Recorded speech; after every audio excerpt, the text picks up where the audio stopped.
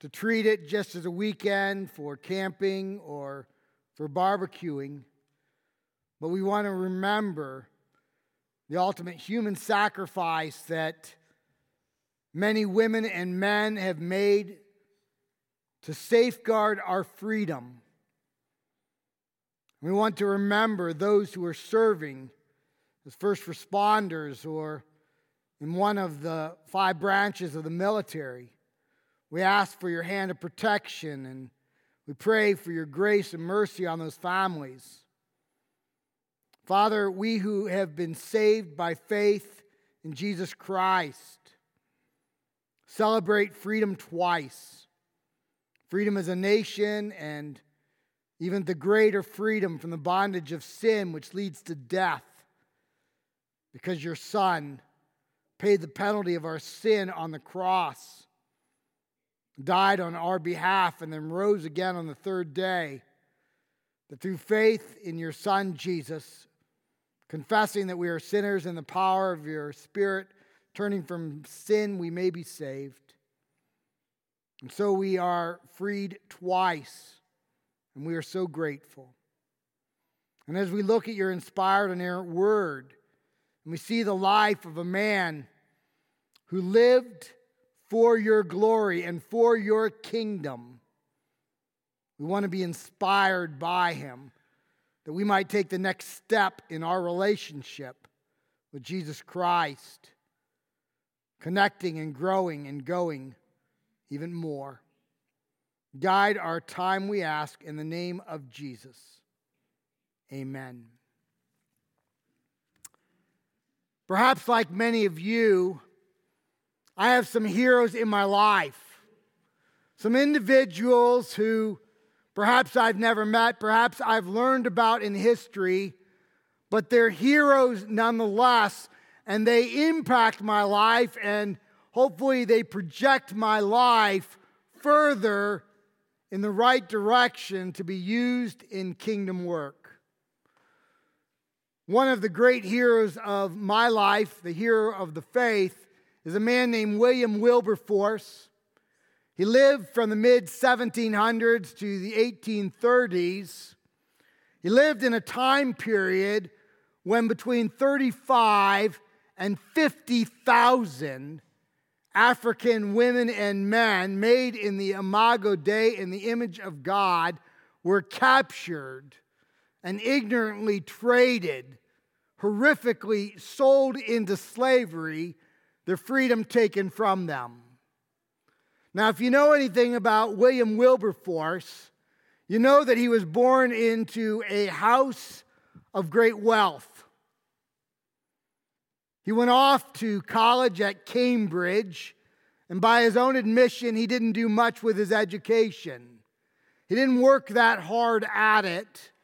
He graduated, and at the ripe old age of 21, he was elected to Parliament. And for the next 6 years, at his own admission, he did nothing. He participated in votes, but really had no impact, did nothing for change, did nothing of significance, kind of mailed it all in, just kind of coasting on the surface. And then God. It was Easter of his 27th year here on earth that he heard the message of salvation by faith in Jesus Christ alone. And he accepted Christ, and as God demands of all of us, he was transformed. No longer would he coast. In fact, he saw people made in the Imago Dei in the image of God, 35 to 50,000 every year, and he decided that his goal in life would be the abolition, the ending, the destruction of slavery. Now, at age 27, and as a new believer, he didn't have a lot of experience understanding the depth of sin, the tentacles of sin. And so, along with a man named Clarkson, he figured that if they would just explain to Parliament the evils of sin, that would be the end of slavery. In that first year, Clarkson and my man Wilberforce introduced no less than 12 laws abolishing slavery. All 12 were put down. Slavery, sin, does not give up easily. Its tentacles are strong and hard, and bigots were in place, even people quoting Scripture, quite out of context, by the way. Slavery in Scripture has nothing to do with slavery as we know it. It's a shame we use the same word because they're not even close to one another. But people citing Scripture, people citing the economic boon of slavery, and all 12 were put down. They introduced additional laws in 1792, 93, 94, 97, 98, 1802, 1804, 1805. And finally, slavery was outlawed in England, but not in the United Kingdom. And so he began to work on the end, the abolition of slavery, which would not occur until 1833. He introduced laws at great personal risk to himself. He was at risk of being a martyr for the faith, but he kept introducing laws. He was a very sickly man. If you know anything about Wilberforce, he was sickly from the day he was born to the day he died. And 3 days before he was taken home to glory, he saw the abolition of slavery throughout the United Kingdom. What a great man. He also served to protect chimney sweeps and single mothers and juvenile delinquents. He initiated the Bible Society in England and the United Kingdom. He initiated the Missionary Society in England. This man was used greatly for the kingdom of God. He used what God entrusted to him, and he used it mightily. And in that way, he's a lot like our man Obadiah in today's text.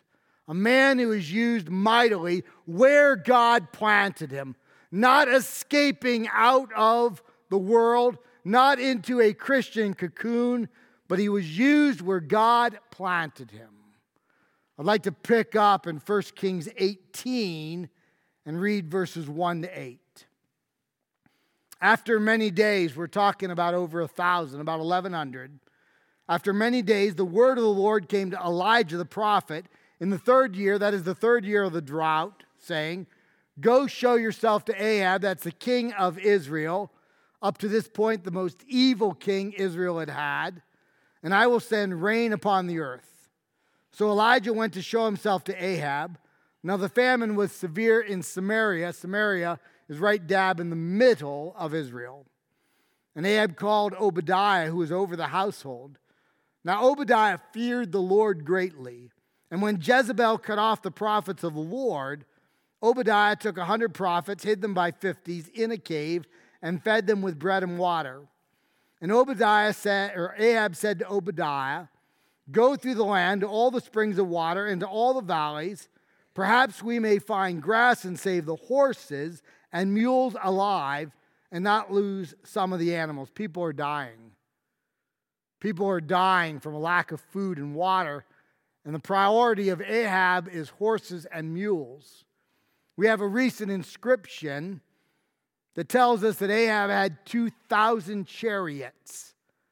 A chariot required 2 or 4 horses. He had 2,000 of them. He also had a cavalry. And he was more concerned with those horses than he was with people. So they divided the land between them to pass through it. Ahab went in one direction by himself. Obadiah went in another direction by himself. And as Obadiah was on the way, behold, Elijah met him. And Obadiah recognized him and fell on his face and said, "Is it you, my lord Elijah?" And he answered him, "It is I. Go tell your Lord, behold, Elijah is here." Now, as you know, back in chapter 17, verse 1, God sends his prophet Elijah to Ahab with these words, "By the word of the Lord, it will not rain or dew except at my word." And it did not rain or dew on the land. And we discover it's been for 3.5 years. Now you can picture what's going on. We talked about it last week. The rivers are dry. The wadis are cracked. The ground is parched. Animal carcasses are laying everywhere. Certainly people are leaving Israel for better land. There's great pressure on the king to do something. The king is angry, but he's powerless.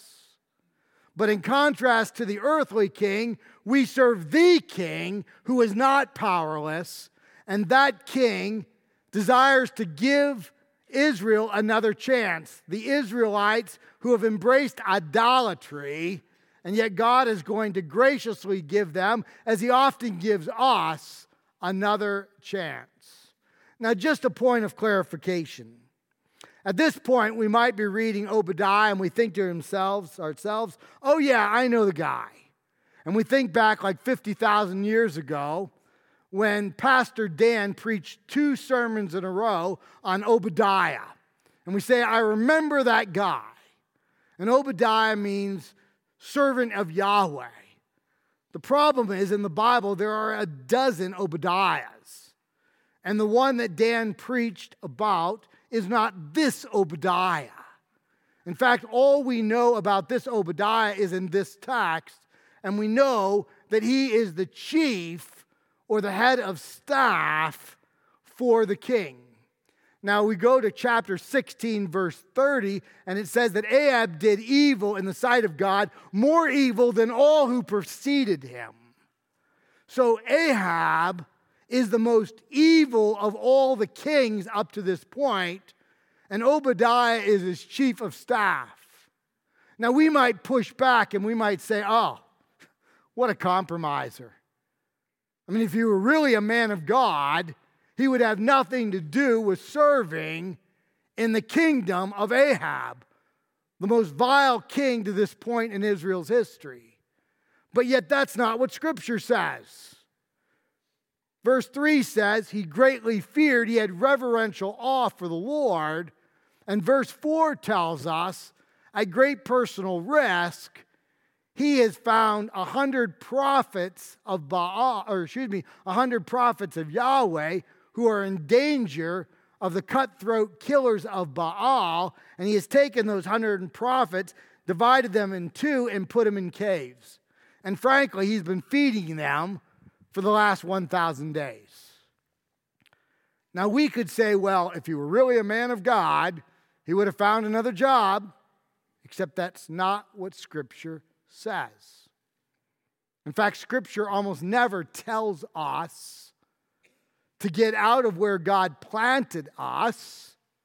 Scripture says to be salt and light where we are planted, to be kingdom movers where we are planted, to speak for the Lord, to honor the Lord, to live for the Lord where we are planted. That's the kingdom message, Old and New Testament. And that's what Obadiah does. And let's not move too quick on how he provides. Verse 4, he gave them bread and water every day. Now let's suppose for a moment, the text doesn't say this, but I'm going to surmise for a moment that he gave them one meal every day.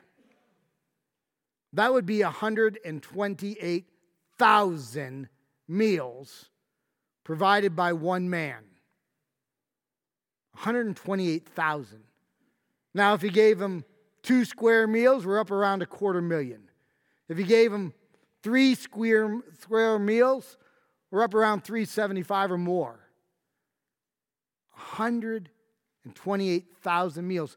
Imagine the cost of that. And the cost is much more than monetary. Imagine going to shop for 100 meals every day. Imagine preparing bread for 100 meals every day. Imagine taking the food to the caves surreptitiously, knowing that if you're caught, you're dead. Imagine the cost to his family If he's caught, certainly he's dead, but probably not forthright. He, his spouse, his children, maybe his extended family, they are tortured before they are put to death. Obadiah is a man who feared God, who didn't escape where God planted him, but was used by God in the midst of where God planted him. Obadiah means servant of Jehovah. And some of you are Obadiahs. Some of you are used by the Lord to have Bible studies in secular places. I know of some medical personnel who have Bible studies for other medical personnel. Well done, Obadiah. I know of some owners who allow Bible studies and encourage Bible studies in the place that they own.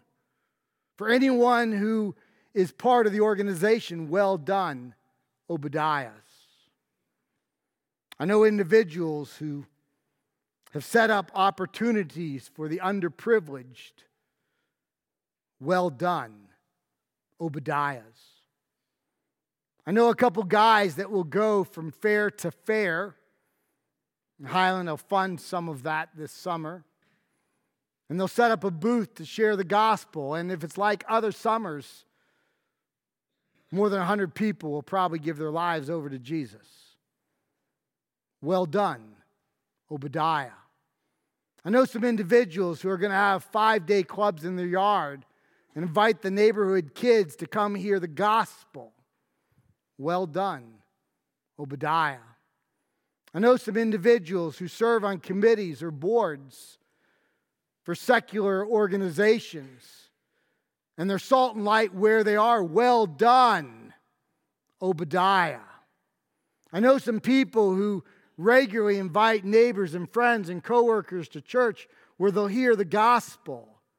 Well done, Obadiah. Obadiah's refuse fortress mentality. Obadiah's see where God has planted them, and they seek to be salt and light in the midst of it, knowing full well that it could come at a great personal cost. Isn't that what Jesus said? In John 15, 18 to 21, he said this, "If the world hates you, know this, it has hated me before it hated you. If you are of the world would love you as its own. But because you are not of the world, but I choose you out of the world, therefore the world hates you. Remember the word that I said to you, a servant is not greater than his master. If they persecuted me, they will also persecute you. If they kept my word, they will also keep yours. But all things they will do to you on account of my name, because they do not know him who sent me." Obadiah, Christ followers who imitate Obadiah, live as Christ as Lord. Christ is Lord of our lives. Christ is first. Christ exalted above anything else. Their allegiance may be to a kingdom here, but their ultimate allegiance is to the kingdom and the king that is not of this world. And we live in this world as strangers and aliens, passing through, desiring to serve the greatness of God. Jesus put it this way in the Sermon on the Mount in Matthew 5, 13 and 14. He said, You are the salt of the earth. But if salt has lost its taste, how shall its saltiness be restored? It is no longer good for anything except to be thrown out and trampled under people's feet. You are the light of the world. A city set on a hill cannot be hidden. Think of salt. Think of light. Salt is a preservative, right? In the ancient world, they would salt their cheese. They would salt their meat. And it would allow the meat to be eaten months later. It was a preserving force. And that's what we are to be. Not an escaping force, not a fortress mentality force, but a force that preserves the world. Now, I have a grandbaby. She's the best one in the world, in my opinion.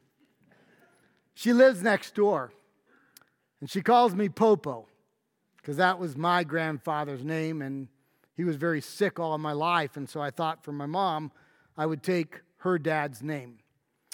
So my grandbaby says all the time, Popo swing, because we have a swing over in our yard, and so I take her over and I catechize my granddaughter while we swing. I've been teaching her 6 verses of Scripture since her first day on the earth. I teach her a number of catechism things while I swing. You know you have a captive audience when you push? And then I sing a bunch of songs. One of her favorites, her very favorite, is Wheels on the Bus. No theology there. But one of her favorites is Hide It Under a Bushel. No! I'm going to let it shine. Don't let Satan No! I'm going to let it shine. Isn't that what Jesus said? He said, let your light shine. Be salty. Preserve. Allow your light to permeate darkness. Light does not need more light. Light needs darkness to change darkness into light. I think of Joseph of Genesis. He served Potiphar, the head of the secret service of Egypt. Think one of the most vile organizations in history. And he did it with integrity. He became the second most powerful man in the most powerful dynasty of its day in Egypt. And he did it without compromise. Was Joseph a sinner? I'm sure he was, but actually, there's nothing in Scripture to tell us of his compromise. He's one of a very, very, very few that everything that's said about Joseph is admirable. I think of Daniel. Daniel served several first Babylonian and then Medo-Persian monarchs. He became the second most powerful man. He didn't have a fortress mentality. He didn't try and escape his environments. He served within it. And then when he was commanded to compromise, not to pray for 30 days, he chose the lion's den over compromise. He was where God planted him. He served God there faithfully, but he would not compromise his life. I think of Esther. Esther was a queen. She was also a Jewess, but nobody knew it. And then there was an anti-Semitic pogrom, and anti-Semitism is growing. It's very strong in Europe and growing here on this side of the pond as well. And Haman desired to murder the Jews. She could have remained quiet, but she identified with her people and her God, and she identified herself as a Jewess at great personal risk and was used by God to put down Haman. May her tribe increase. I think of Chang.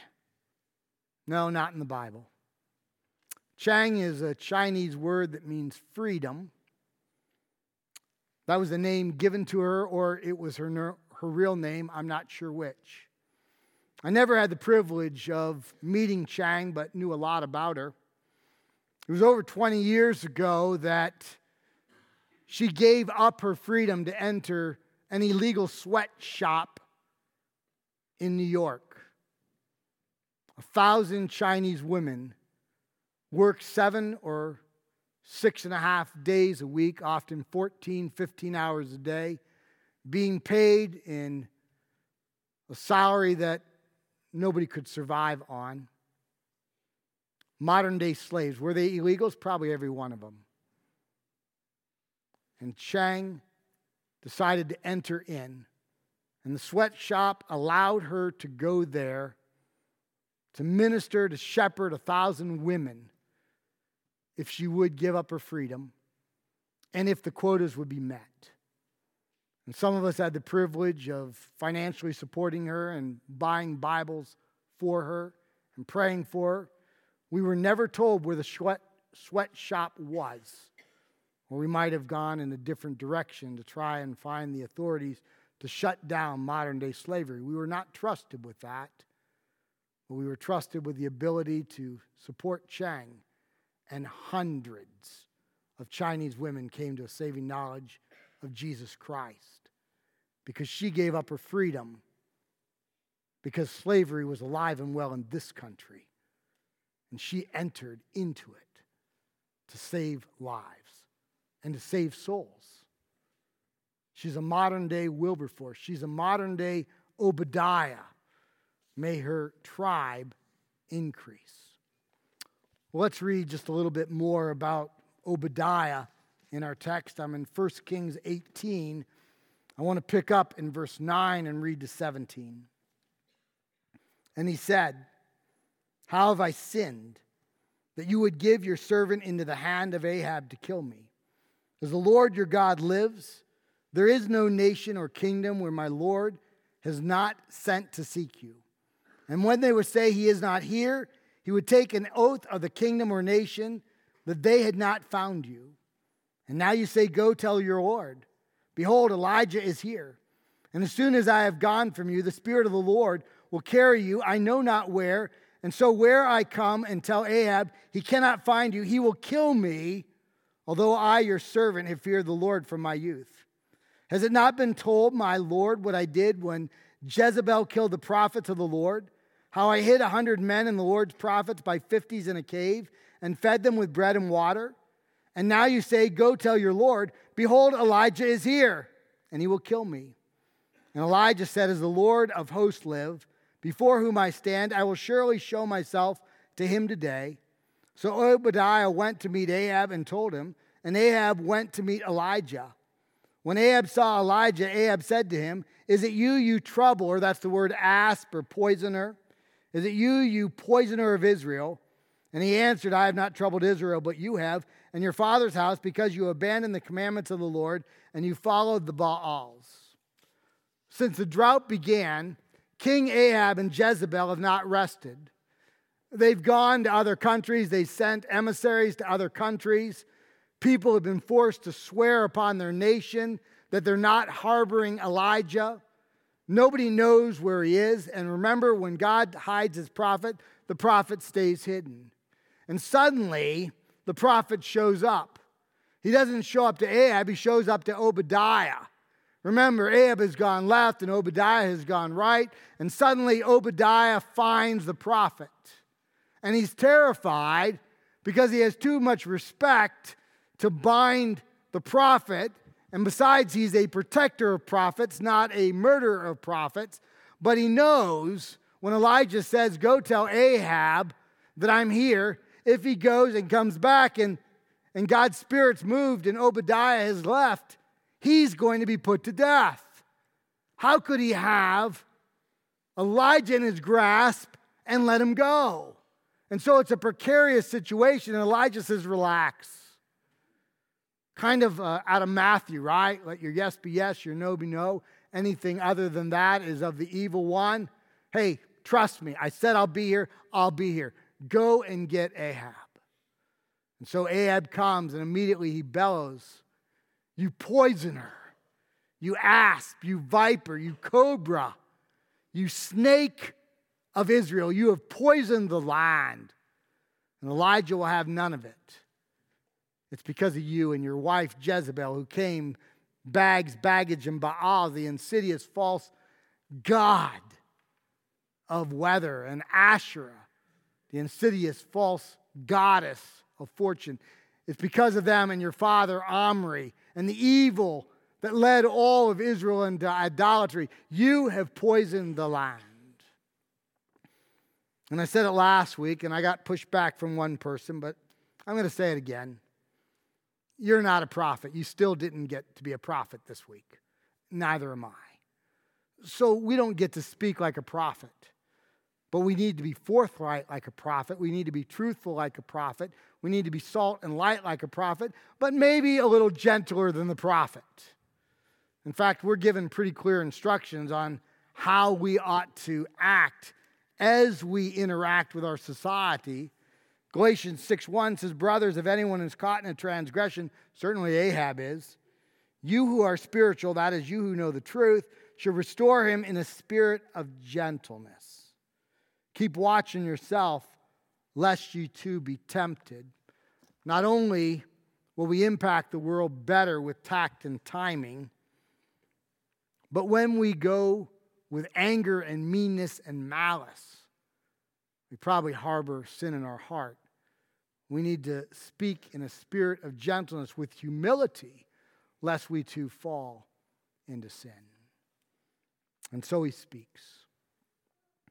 As I think about the text, I think the overarching lesson that I want to walk away with is this: God wants us to serve where we are planted.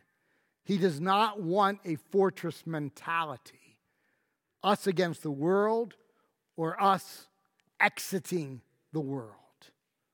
He wants us to be like Joseph of Genesis, or Daniel, or Chang, or Esther, or Wilberforce, or Clarkson, or Obadiah. You remember the high priestly prayer of Christ? In John 15, Jesus said this: "I do not ask that you take them out of the world. I ask you protecting them from the evil one." Do you see what the request is? He's not asking us to exit the world. He's not asking us to exit our jobs. He's not asking us to exit our neighborhoods. He wants us to be Obadiahs that impact our world, to be Daniels that impact our government, to be Esthers that stand up even when the cost is high, to be Chang who even gives up freedom in order to advance the kingdom. I don't ask that you take them out of the world. I ask that you keep them from the evil one. That is, in the midst of where God has planted us, no compromise, no giving up. You remember what Jesus said in Matthew 11:21. The kingdom of God is forcefully advancing as forceful men lay hold of it. Advance is not retreat. Advance is not a holy huddle. Advance is not being taken out of the world. He wants us to be kingdom impactors where He has planted us and to stand against the evil one. To be an Obadiah. To be like many of you, taking the next step in our relationship with Jesus Christ. Well done, Obadiahs. May we all take one more step for God's kingdom. Let's pray. Father God, it seems safer, certainly more enjoyable to exit the world, but that's not what you've called us to.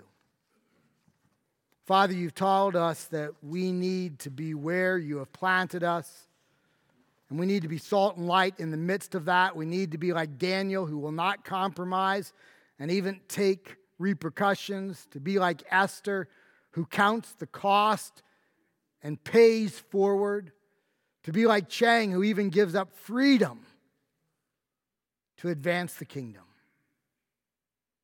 to be like Wilberforce and Clarkson, who easily could have been martyred for the faith, and yet they saw people made in the Imago Dei treated like chattel, and they would have none of it. Father, give us that kind of courage. Give us that kind of commitment. Allow the kingdom of God to forcefully advance as forceful men lay hold of it. Let us live that out. Make us into Obadiahs. And thank you for the many Obadiahs who are here. And may we each take the next step in our relationship with your Son, Jesus Christ, for your glory and our betterment. It's in the name of Christ we pray. Amen.